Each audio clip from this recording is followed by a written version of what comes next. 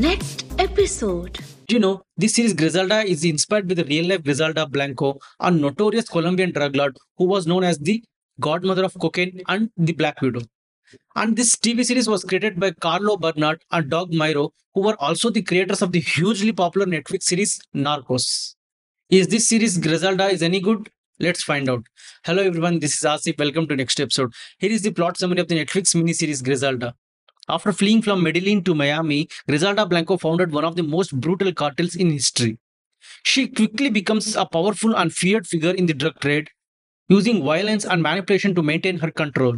Despite serious dangers, Griselda remains determined to protect her empire at all costs, leading to a thrilling and suspenseful series that explores the underbelly of the drug trade. The strongest point of this series. The main cast of the series is Sofia Vergara as Griselda, Alberto Guerrero as Dario, and Juliana as June Hawkins. I strongly feel cast is the strongest aspect of this show, especially Sofia Vergara, who was de-glamorized and de-aged to fit the role, and she does deliver a mesmerizing performance as Griselda, where Alberto and Juliana have very minimal characterizations but still manage the parts very well.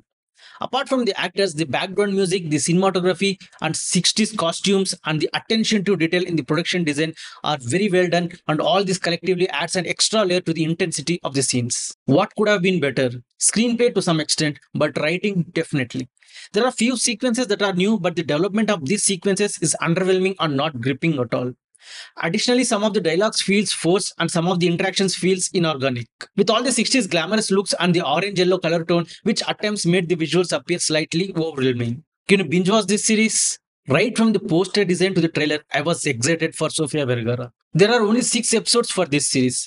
Even though the initial 2 episodes were engaging and I was so excited that it was going very well, but from the 3rd episode on, the show becomes routine and slow-paced, and sometimes even drags, and the final 2 episodes feel rushed. If you have watched any drug-based TV shows lately, this show does not offer you much other than the female-centric lead in the story. Even though this is an English TV series, most of the dialogues are in Spanish, which is hard to follow even with the subtitles. So if you have nothing on your playlist this weekend, you can give this series a try. If you like this series or you like female lead stories, then check out The Queen of South, my all-time favorite series, which is about Teresa Mendoza, who after the murder of her boyfriend becomes a drug runner who wants to become the biggest drug dealer in the country. It's fast-paced with highly engaging writing, and if you are bored of seeing narcotic-based shows, then check out the recent Apple TV series Lessons in Chemistry, where Elizabeth Zott's goal of becoming a chemist is put on hold when she finds herself pregnant, unmarried, and fired from her lab in the 1950s drama.